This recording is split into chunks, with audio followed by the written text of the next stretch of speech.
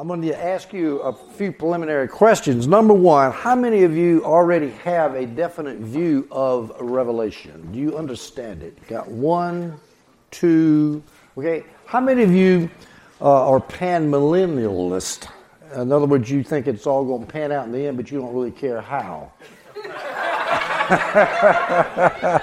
Yeah, well, I assume that most of you would be like that. Now, what I'm going to aim at in the next couple of months is to get rid of all your pan-millennialism.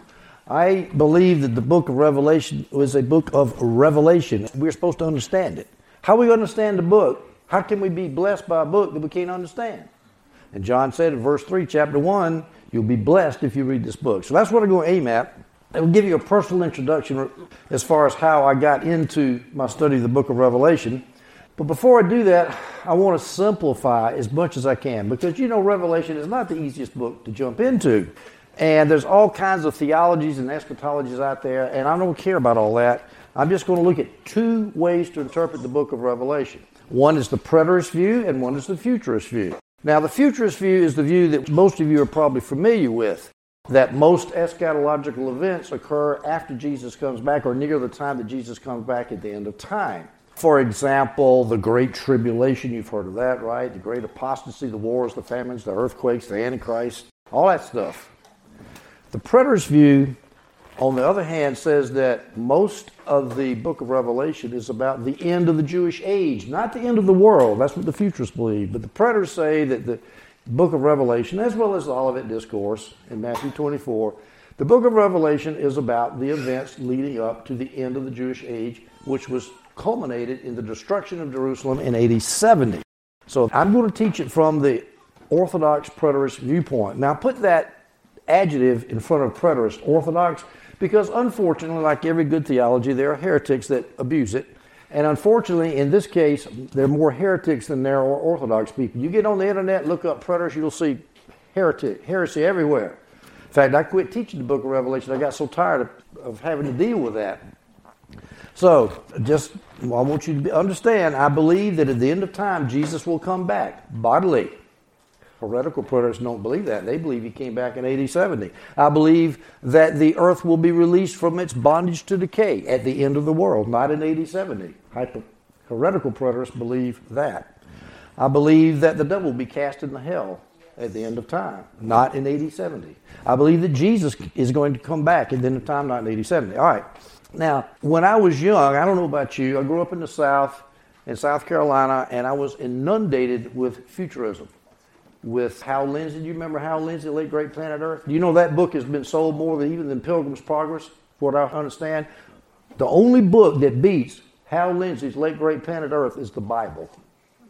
I was in China, in Shanghai, China, in a communist library, which is mostly Chinese. They had an English section. I go back there, and there's Hal Lindsey, Late Great Planet Earth. And I don't know how to say this politely, but I believe that book is bunkum. I really do. I believe it's snake oil.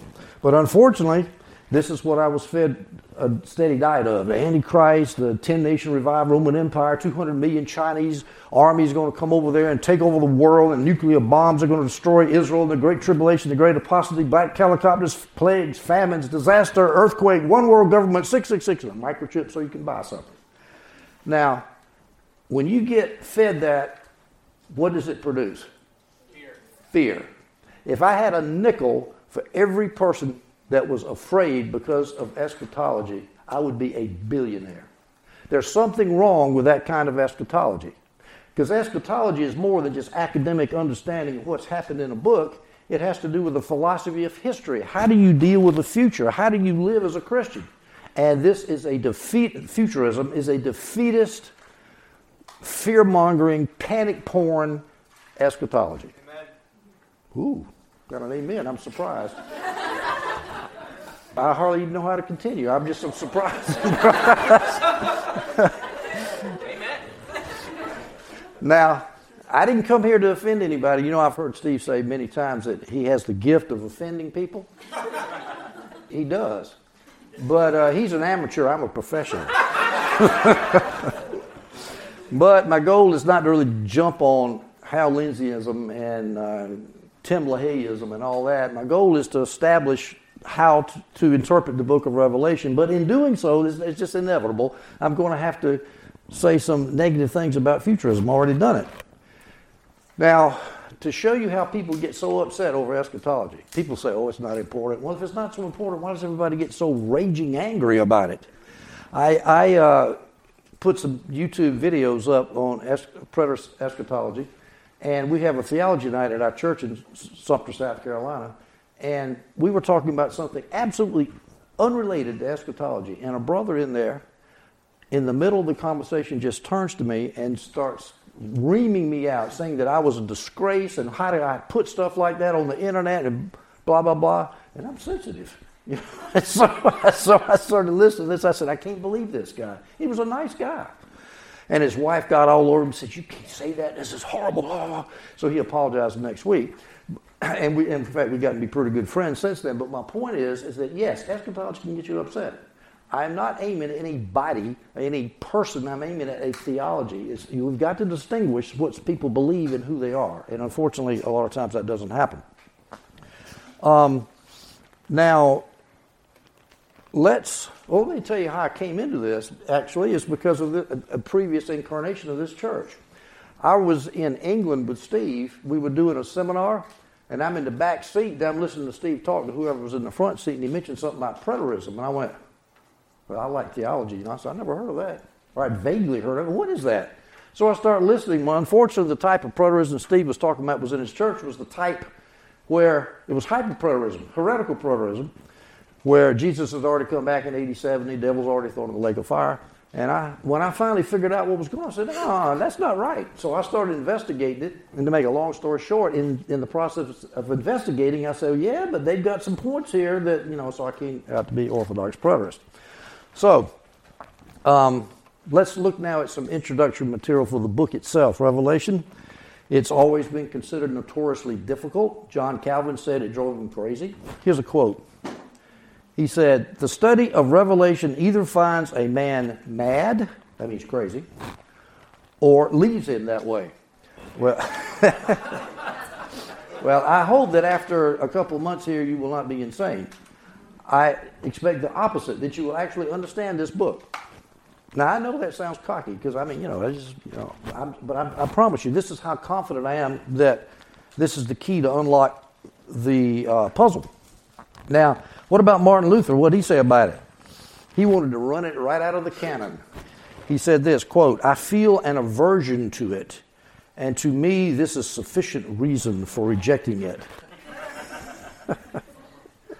Martin, he liked to throw out books out of the canon like James, toss it. I don't like that. Boom, throw it out. Well, no. I believe they had the wrong key. If I'm walking down the road and I see a treasure house and I understand, I look through the barred windows and there's gold and silver in there and it's got a big chain around the house and the padlocks on it's about that big and the chain links are about that thick, and I'm not going to get in there. But if I have a key, the right key, and I go up to the padlock, click, it's real easy. See, John Calvin was a tremendous theologian, and so was Martin Luther, but they had the wrong key, and that's why they couldn't understand the book. And so what I'm saying is if you just have the right key to get into this book, you'll understand it. And I believe that Orthodox preterism is the key. Now let's talk about the date of the book. There's two major views of when John wrote the book of Revelation, the early date view and the late date view. The early date view says that he wrote about 65 AD, roughly, and the late date view says he roughly wrote the book about 95 AD. You say, well, who cares? Generally, it doesn't matter about the date of a book, but in this case, it does matter, because if John wrote the book in 95 AD, and all the seals and the trumpets and the bowls are talking about the destruction of Jerusalem in AD 70, John would be writing a book of history, not a book of prophecy. So, if you're going to be an Orthodox preterist, you have to believe in the early date. And you say, well, but most people don't believe in the early date. Well, it's a very technical discussion, but I will say this. In the 19th century, most theologians believed in the early date theory. Here's a quote from the church historian Philip Schaff, writing in 1910. Quote, the early date is now accepted by perhaps the majority of scholars. Now, things have changed now, but there's such a good case for the early date, which I don't have time to get into, Kenneth Gentry wrote a book called Before Jerusalem Fell. It's about that fat. And I read the book and I said, John wrote the book in the early days. I'm not worried about that. But I'm going to assume that without defending it. I'm going to use a literal principle of interpreting, as Steve likes to say, a literary principle of interpretation, the hermeneutics, the interpretation. You interpret the book according to its proper genre. It's a book of apocalyptic predictions, what prophets see in their minds, which is, wild stuff, whores riding on red dragons and all this stuff. You don't interpret that stuff literally. But if it's written to the letters, to the churches, those are literal churches, right? You interpret that literally. I remember I was at the University of South Carolina in college, and a gentleman was tasked with teaching our little group there. He went to Columbia Bible College, and that was his job, is to teach us college students Revelation.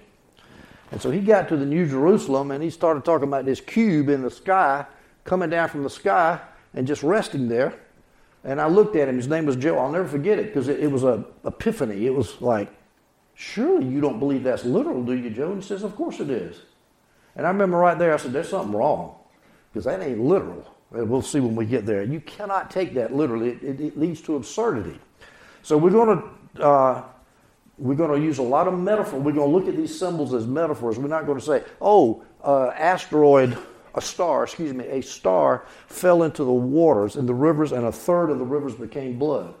We're not going to say that's literal because a star landing in a river would obliterate the earth, not just make a third of the rivers blood. So it's absurd to take that literally. Also, one other interesting point, Jesus talked about the end of the Jewish age in the Olivet Discourse. And that's recorded in the Synoptic Gospels, Matthew, Mark, and Luke, but not in John. And many people have speculated that John was talking about AD 70, and he didn't put the Olivet Discourse in there because Jesus has already done that, and so he gave more information about it. Jesus said that all these things must take place.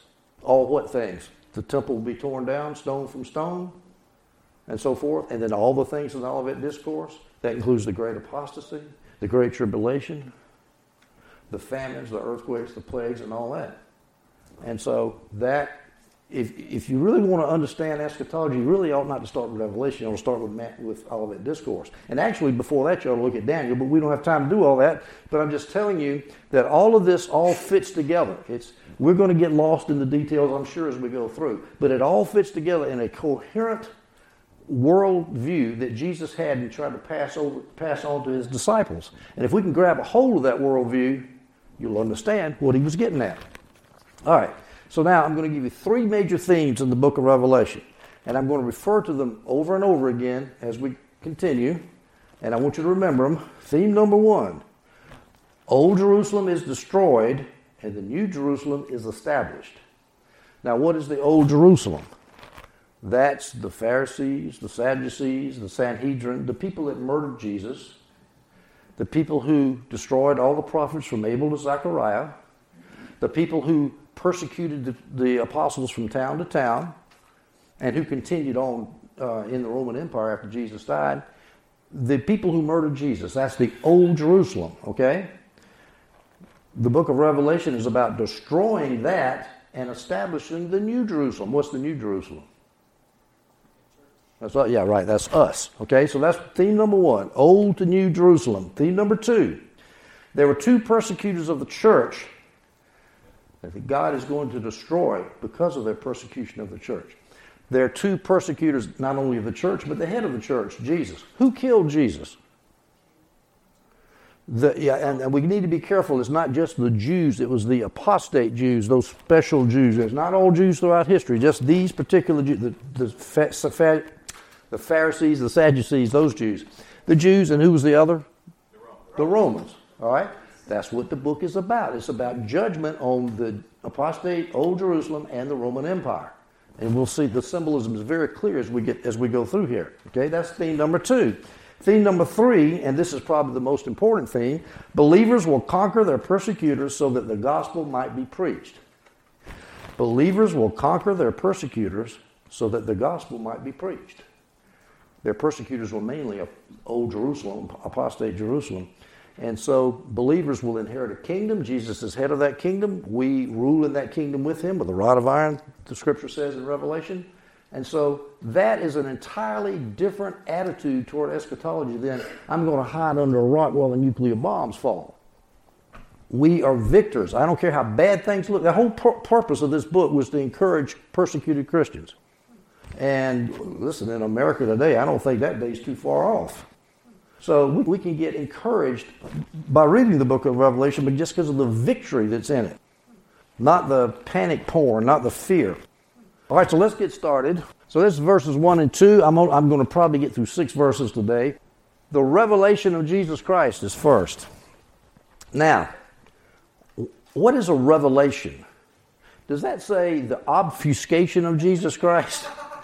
Or does it say the revelation of Jesus Christ? A revelation is meant to show you something. In fact, look at the word here, which God gave him to show to his bondservants. We're supposed to understand this book, folks.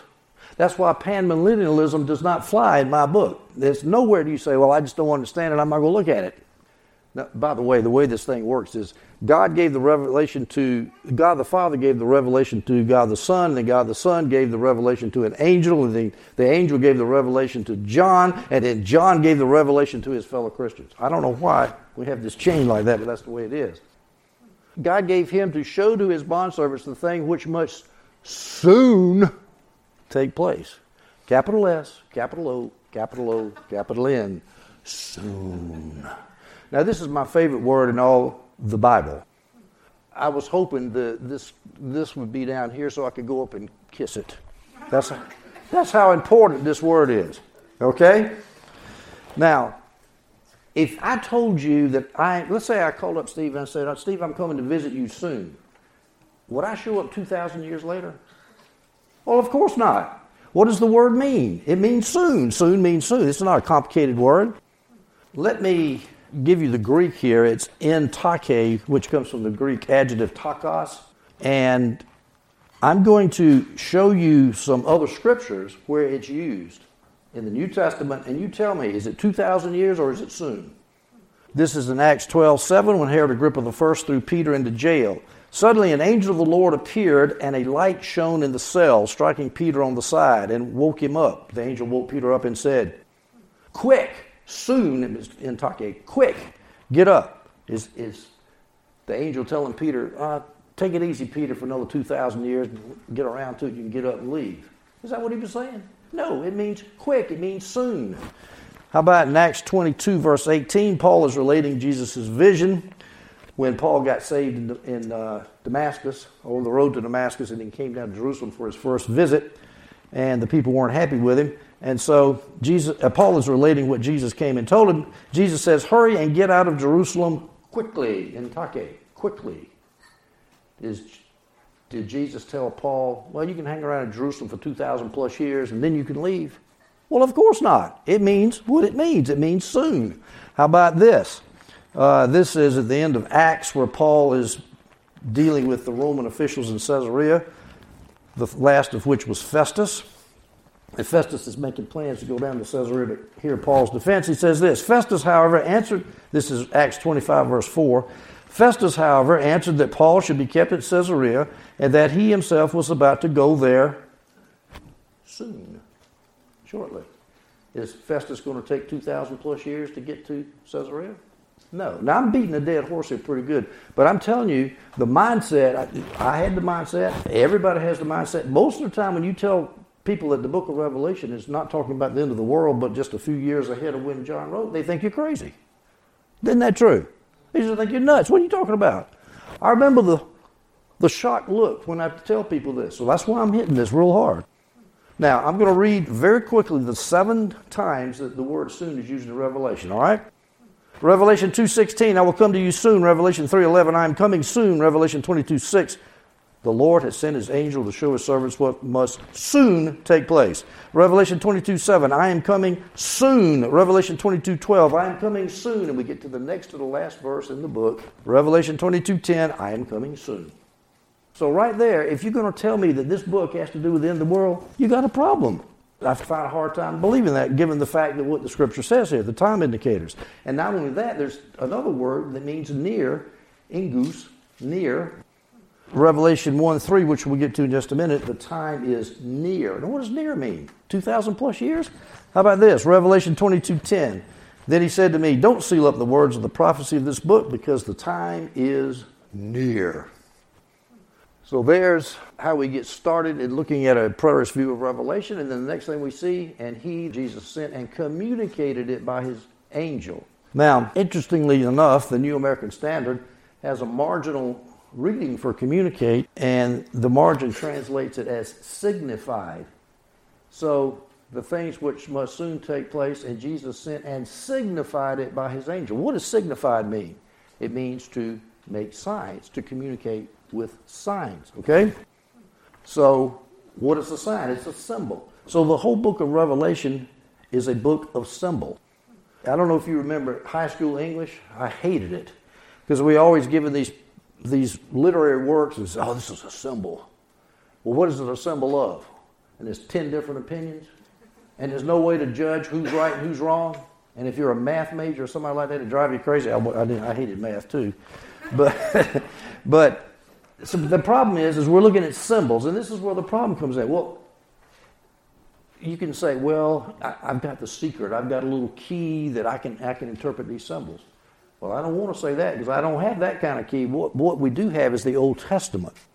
The Revelation is the book that the Old Testament is quoted in more than any other New Testament book. The Old Testament symbols are everywhere in this book, and I'm going to constantly be referring to the Old Testament.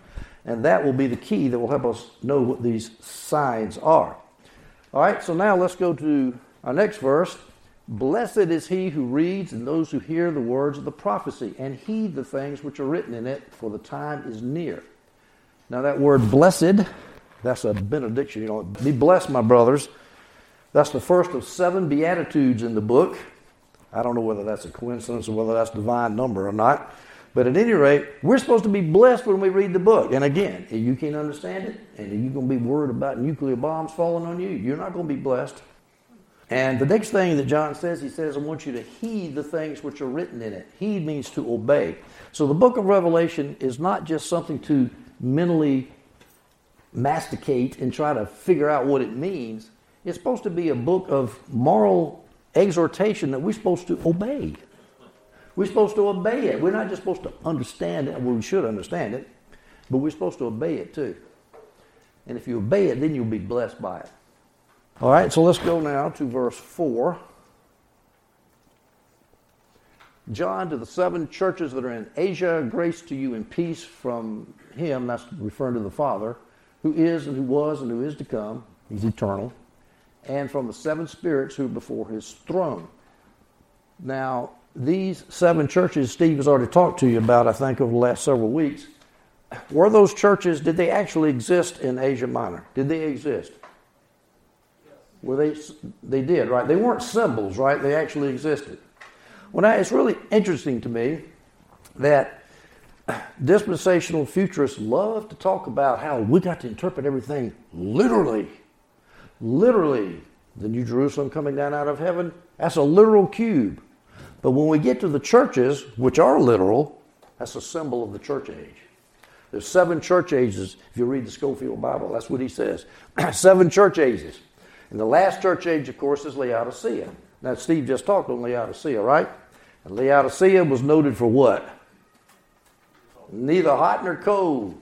Lukewarm, I will spew you out of our mouth. Now, Scofield says, okay, this is a symbol of the current modern-day church age. You see this pessimism there. A great apostasy, great tribulation, and God's going to spew us out of our mouth. Where is the victory in that? But again, that's a backwards way of interpreting the Bible. You take the literal things and make them symbolic, and then you take the symbolic things and make them literal. You ain't ever going to understand this book. What are the 7 spirits? What is 7 a symbol of? Completion. Perfection. Yes, divine perfection, completion, and so forth. And so when we talk about 7 spirits, we're talking about the divine spirit, which is the Holy Spirit. So the number 7 is used a lot, and now numbers can also get to be a problem too, but I've discovered that if you just stick to a few basic numbers, you can't go wrong. 4 means everywhere, 4 corners of the world. We even use that. 7 is divine completion. 10 is also a divine number. For example, 10 by 10 by 10 in the Holy of Holies. And I think that's about all the numbers you need to know. So, but 7 shows up a lot. Well, we have 7 days in the week. 7 times 7, 49 years before the year of Jubilee. That's a scriptural number, and it generally means perfection, as Steve pointed out in his tape last time. So, and also we know this is the Holy Spirit because we got the Father, God the Father, we got God the Holy Spirit, and when we go to verse 5, we have, and from Jesus Christ. So there's God the Father, God the Son, and God Jesus Christ. So that's the Holy Spirit. The Holy Spirit is before his throne. That's Jesus' throne. Now, here's an easy symbol. What does a throne symbolize? Majesty. Yes. Rule, dominion, kingdom, majesty. Exactly. Now, it's interesting. That word throne is in the book of Revelation 46 times. Number 1 in the New Testament. Matthew is number 2. Guess how many times throne shows up in Matthew? 5. So the book of Revelation is a book about rulership, dominion. I'm going to emphasize that. Dominion, rulership. He's the king, and we rule with him. Not defeat, not polishing the rails of a sinking ship, and all the stuff that you hear with pessimillennialism. All right, let's go to verse 5. And from Jesus Christ, that's referring to the grace and the peace which came from God the Father and God the Holy Spirit, and the grace and peace from Jesus Christ, the faithful witness. Now, when we hear witness, what do you think? A witness is either somebody who sees something, I witness it, or I tell about what I saw. I went to court and I'm a witness in court. But now to the Jews, it was a little deeper than that. You recall if you, let's say that Steve commits murder, all right? And I take you before the Sanhedrin, and we have a trial, and I testify, and I've got some other witnesses too. Gerald's my witness, he witnesses. Yes, and the Sanhedrin convicts Steve of murder. And so the way they executed people back then, they would drop them off a cliff, and then if that didn't kill them, they'd get stones and drop them off the cliff and drop a big stone on the chest to finish off the criminal, all right? And according to the Old Testament law, in order to convict him of murder and to carry out the judicial punishment for it, Gerald and I would have to be the ones to drop the stones. In other words, it can't just be anybody that does it. We have to be so sure of our testimony that we saw him do it that we have to drop the stones on him. And so we would be faithful witnesses according to the law. So the idea here, I think, is that Jesus is a faithful witness because he says, I witnessed the judgment, I witnessed the crimes that apostate Jerusalem did. You killed the Messiah, you murdered the Messiah, and I'm a witness of that, and I'm faithful, and I'm going to kill you. And that's what's going to happen in AD 70 when the city was and the country was burnt to a crisp. Jesus is called the ruler of the kings of the earth. He is the ruler of the kings of the earth. But I'm going to talk about an alternate way you can translate ruler and earth. Let's start with earth first. Earth is the Greek word gay. That's gamma, eta, gay. And it can either be translated as earth or land. And this shows up not only in eschatology, it shows up all over the place. You have to think, is this earth or is this land? Is this earth or is this land? How do you know? You have to look at the context and decide how to translate it. Now, if I tell you that judgment is coming on the whole earth, what does that give you an idea of? That the whole world's going to go up in smoke, right? And guess how the translators of the book of Revelation, how do they normally translate gay? Earth. But if you translate it land, then it's, what do we call the land, the promised land? The judgment is coming on the land. Well, now it's judgment on Israel, not on the whole earth. So, how do we translate it here? I can't tell one way or the other, but we could translate that land. Now, the kings would have to be, that can be translated differently too, as leaders, the tribal leaders, the leaders of the land. But I'll just tell you that right now because I will come back to it later. To him who loves us and released us from our sins, of course, that means to release somebody, that means you have to be in prison, and we're in prison by our sins, and Jesus sets us free from that. This is Psalm 2, verse 7 through 8. This is the most quoted psalm in the New Testament. It's a Messianic psalm. It's a little bit complicated, So I helped out with putting who the pronouns refer to. This is David writing the psalm, so he says, I, and that's David, will declare the Lord's decree. He, that's talking about the Father, said to me, David, but that David is a type of Christ. So you got the Father speaking to the Messiah, to the Son. You are my son, today I've become your father. Ask of me, and I will make the nations your inheritance and the ends of the earth your possession. So what here, according to this messianic psalm, what is Jesus going to inherit? The nations, right. So there's theme number 3, the dominion of Christ over the whole world.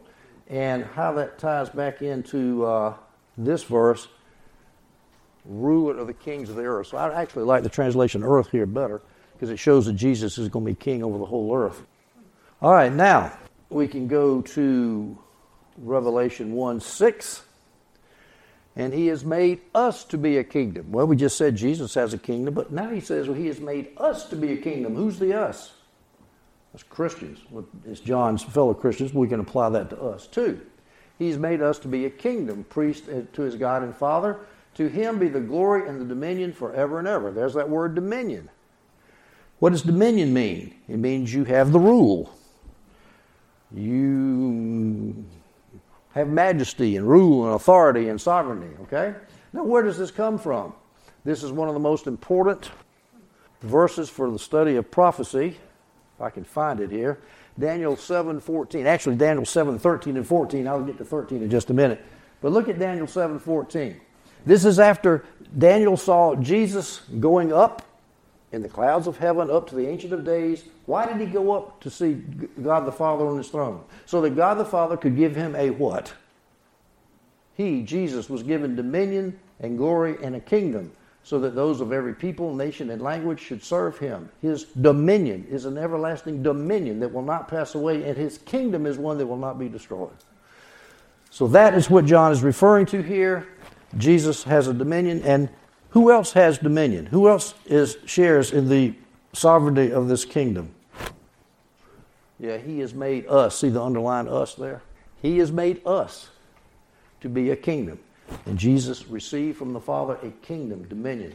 That is a whole different way of looking at the book of Revelation than nuclear bombs falling on us and the Antichrist giving us a microchip so that we can't eat. And by the way, this idea of kingdom, you hear the kingdom of God. Is the kingdom of God at the end of time, or is the kingdom of God in the 1st century A.D., after Jesus came? Which is it? Yes. Well, I was about to say it's a trick question. What's the answer? Yes, it's both. We have a tendency to think about the kingdom, it's like the end, the new heavens, the new earth, and the new Jerusalem, all is the kingdom. No, the kingdom is now. The verse that I'm referring to that proves that is, see if I can find it. Being asked by the Pharisees when the kingdom of God would come, he answered them, the kingdom of God is not coming with something observable. No one will say, see here or there, for you see, the kingdom of God is in your midst. With Jesus and those disciples in the midst of all those Pharisees, that was when the kingdom got started. Now, I'm going to try to give some context to the book of Revelation. The idea is that there's the kingdom of God that starts right there, when Jesus was there, AD 30 or so. Then there's a lot of trouble going up to AD 70, and boom, the gospel spreads after the Jewish kingdom is destroyed in AD 70. And then the kingdom keeps on going and going and going. And by the time you get to the end of Revelation, you see the good news. The bad news is getting rid of the bad guys at the first part of the book. The good news at the end of the book is the establishment of the kingdom. The New Jerusalem, all right? So keep that idea in your mind. The last verse I want to talk about today, Revelation 1:7. Behold, he is coming with the clouds. And that is a quote from Daniel 7:13, which I'll show you in just a minute. Coming with the clouds. And every eye will see him, even those who pierced him. And all the tribes of the earth, or the land, will mourn over him. So it is to be. Amen. Now, when I talk about coming with the clouds, to anybody, or when I first looked at this, I have a mindset. What do I think when I think coming with the clouds? What do you think? Jesus coming on these nice little puffy white cotton ball clouds, and he's coming physically to the earth. I'm going to show you that I don't think so.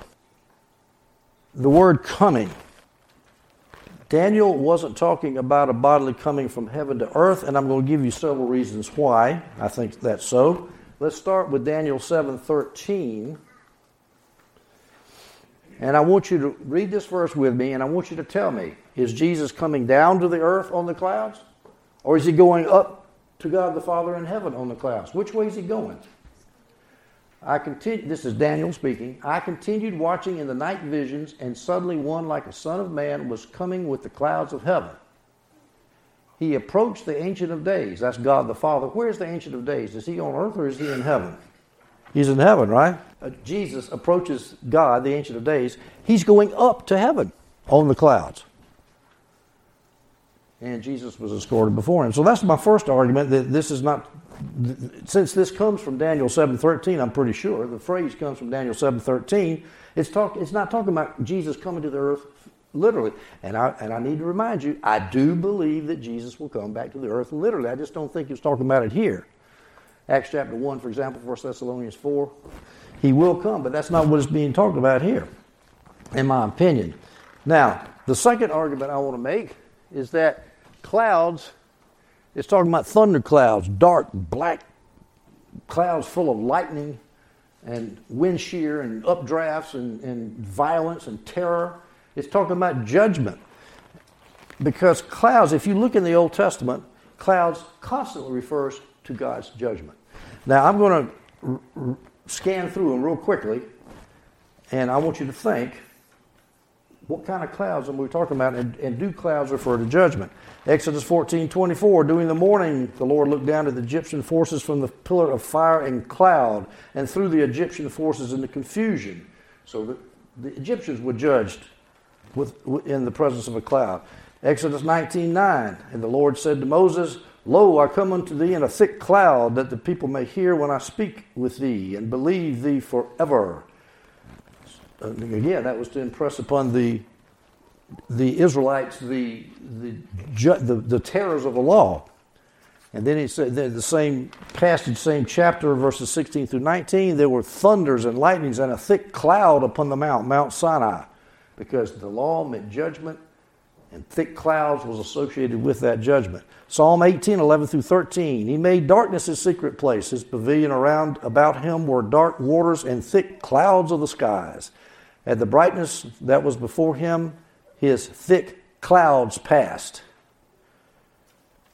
And that was, well, there's no reference to any historical event, but it's obviously talking about, it's not talking about the little cotton balls, it's talking about judgment. Isaiah 19:1, a pronouncement concerning Egypt. Look, the Lord rides on a swift cloud and is coming to Egypt.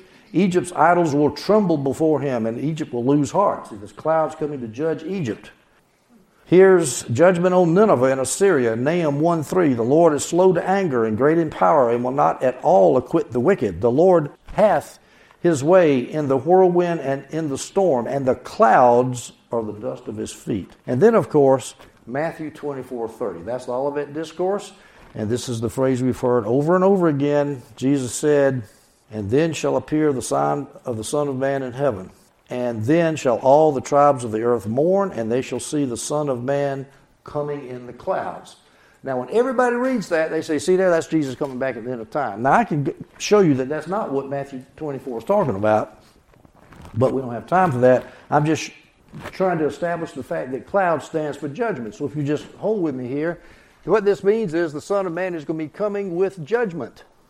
Coming with judgment. Now, one more argument, and we'll be finished, to show that this coming in the clouds is not Jesus is physically coming at the end of time, but it's coming in judgment. And this is one of my favorite arguments. Matthew 26, verse 64. Before I read this verse, we've got to realize that, unfortunately, English does not have a distinction between the singular you and the plural you. Unless you live up in the north, you say you guys. And if you're down here, you say y'all. But in formal English, we don't do that. We just say you. But most other languages distinguish, all right? And Greek distinguishes too. So here we have, now Jesus is at his trial. He's before Caiaphas, the high priest. And I'm going to try to do a little object lesson here so we can remember this better. Where is Leif? There he is. Come up here. I want you to play Jesus. Now, you guys are the Sanhedrin. All right? The Jewish governing body, the judicial body. You're under arrest. Okay. All right? Now, I'm Caiaphas, the high priest. All right? Now, I'm going to ask you, are you the Messiah? And you're going to say, you have said it, which is the Jewish way of saying you got that right. All right? Are you the Messiah? You have said it. Okay? That you there, he's talking to me because it's singular. In the Greek, the you there, you number one, that is singular. You said it. Now, I wish my head was not there. But I tell you, that you is plural. So what do? You turn to the other. Remember, the Sanhedrin is there at the trial of Jesus and is trying him. All right? You turn to the Sanhedrin and you say, But I tell you, in the future you will see the Son of Man seated at the right hand of power and coming on the clouds of heaven. all right. So Jesus has told the Sanhedrin that they are going to see Jesus coming on the clouds of heaven. That's the same phrase, right? Coming on the clouds that we've been talking about. That came from Daniel 7:13. Same phrase. Is the Sanhedrin going to be alive 2,000 plus years after Jesus said that to them? Are they going to be alive? How are they going to see Jesus coming on the clouds of heaven if it's referring to Jesus coming down physically from heaven? Is that possible? It's absolutely impossible. Jesus was saying, some of you guys, this was 80-30, and 80-70, 40 years from now, some of you guys are going to be still living, and you are going to see me come to judge Jerusalem, coming on the clouds, coming with judgment to destroy your beloved Jerusalem. I don't know how you get around that. I mean, that's what clouds of heaven means. It's talking about coming with judgment. It's not talking about coming at the end of time. Let's go back to every eye will see him. Now we got another problem. Every eye will see him. That looks like, hey, I'm going to see Jesus coming on the clouds. And that's why people buy into the futurist view. But what can see also mean? I give you a complicated math problem. I give you the theory, prove it, and you say, I see. Right? See can mean understand. And so what Jesus was saying to the Sanhedrin, says, you guys are going to understand. You're killing me right now. You put me up on a cross, but I'm going to come back and I'm going to judge you for doing that, and you're going to see, you're going to understand. You just killed the Messiah. You just messed with God. Bad things happen to people who mess with God. So every eye, that means every Jewish eye, will see him, even those who pierced him. Of course, the Jews pierced Jesus by the side. That's a quote from Zechariah. Let's look at that real quick. Find Zechariah 12:10a. Then I will pour out a spirit of grace and prayer on the house of David and the residents of Jerusalem, and they will look at me whom they pierced. Now, John, the gospel writer that wrote the book of Revelation, but he wrote his gospel also, and he quotes Zechariah 12:10. He says, also another scripture says, that's Zechariah 12:10, they will look at the one they pierced. Okay? So you notice there's no mourning there, just pierced. That was fulfilled in the first century. Most of Zechariah, if you go back and look at the prophecies about Zechariah riding on a colt, most of them are very easily put in the first century, not at the end of the world. And this is another example of it. John put it in the first century, not the end of the world. Let me go back to my original verse here. Even those who pierced him and all the tribes of the, I'm going to translate this land here, okay? That's gay. All the tribes of the land will mourn over him. That's because when Jesus comes in judgment on Jerusalem, all the people in Jerusalem are going to be very, very sad that they killed the Messiah. They're going to be miserable. They're going to mourn. And that is a quote from Zechariah 12:10, second half of the verse. They will mourn for him as one mourns for an only child and weep bitterly for him as one weeps for a firstborn. In my opinion, this prophecy of Zechariah is fulfilled in AD 70 when Jerusalem was destroyed. We go down to Zechariah 12:2 and we see this. The land, that's gay, the land will mourn. Every family by itself. Some translations have earth. This is the Holman Christian Study Bible, has land there. The land will mourn, every family by itself, family of David's house by itself. That's all the aspects of Israel. They're going to mourn. Why will they mourn? Because their land is being destroyed as a result of Jesus' judgment on the nation of Israel. Now, let me finish up here. And all the tribes, John continues in Revelation 1:7, and all the tribes of the land will mourn over him. Tribes of the land. How do we identify Israel? Don't we say the 12 tribes of Israel? So tribes of the land is a perfectly easy way, a good way of saying that. Instead of tribes of the earth. What does tribes of the earth mean? Tribes of the land. Better translation there, in my opinion. So be it. Let's pray. Thank you, Lord, in Jesus' name for the book of Revelation. I do pray, Lord, that as we go through it, that we will be blessed, as your Holy Spirit told John to tell us to be blessed by it. I pray that we will. I thank you for this time, and I pray this in Jesus' name. Amen.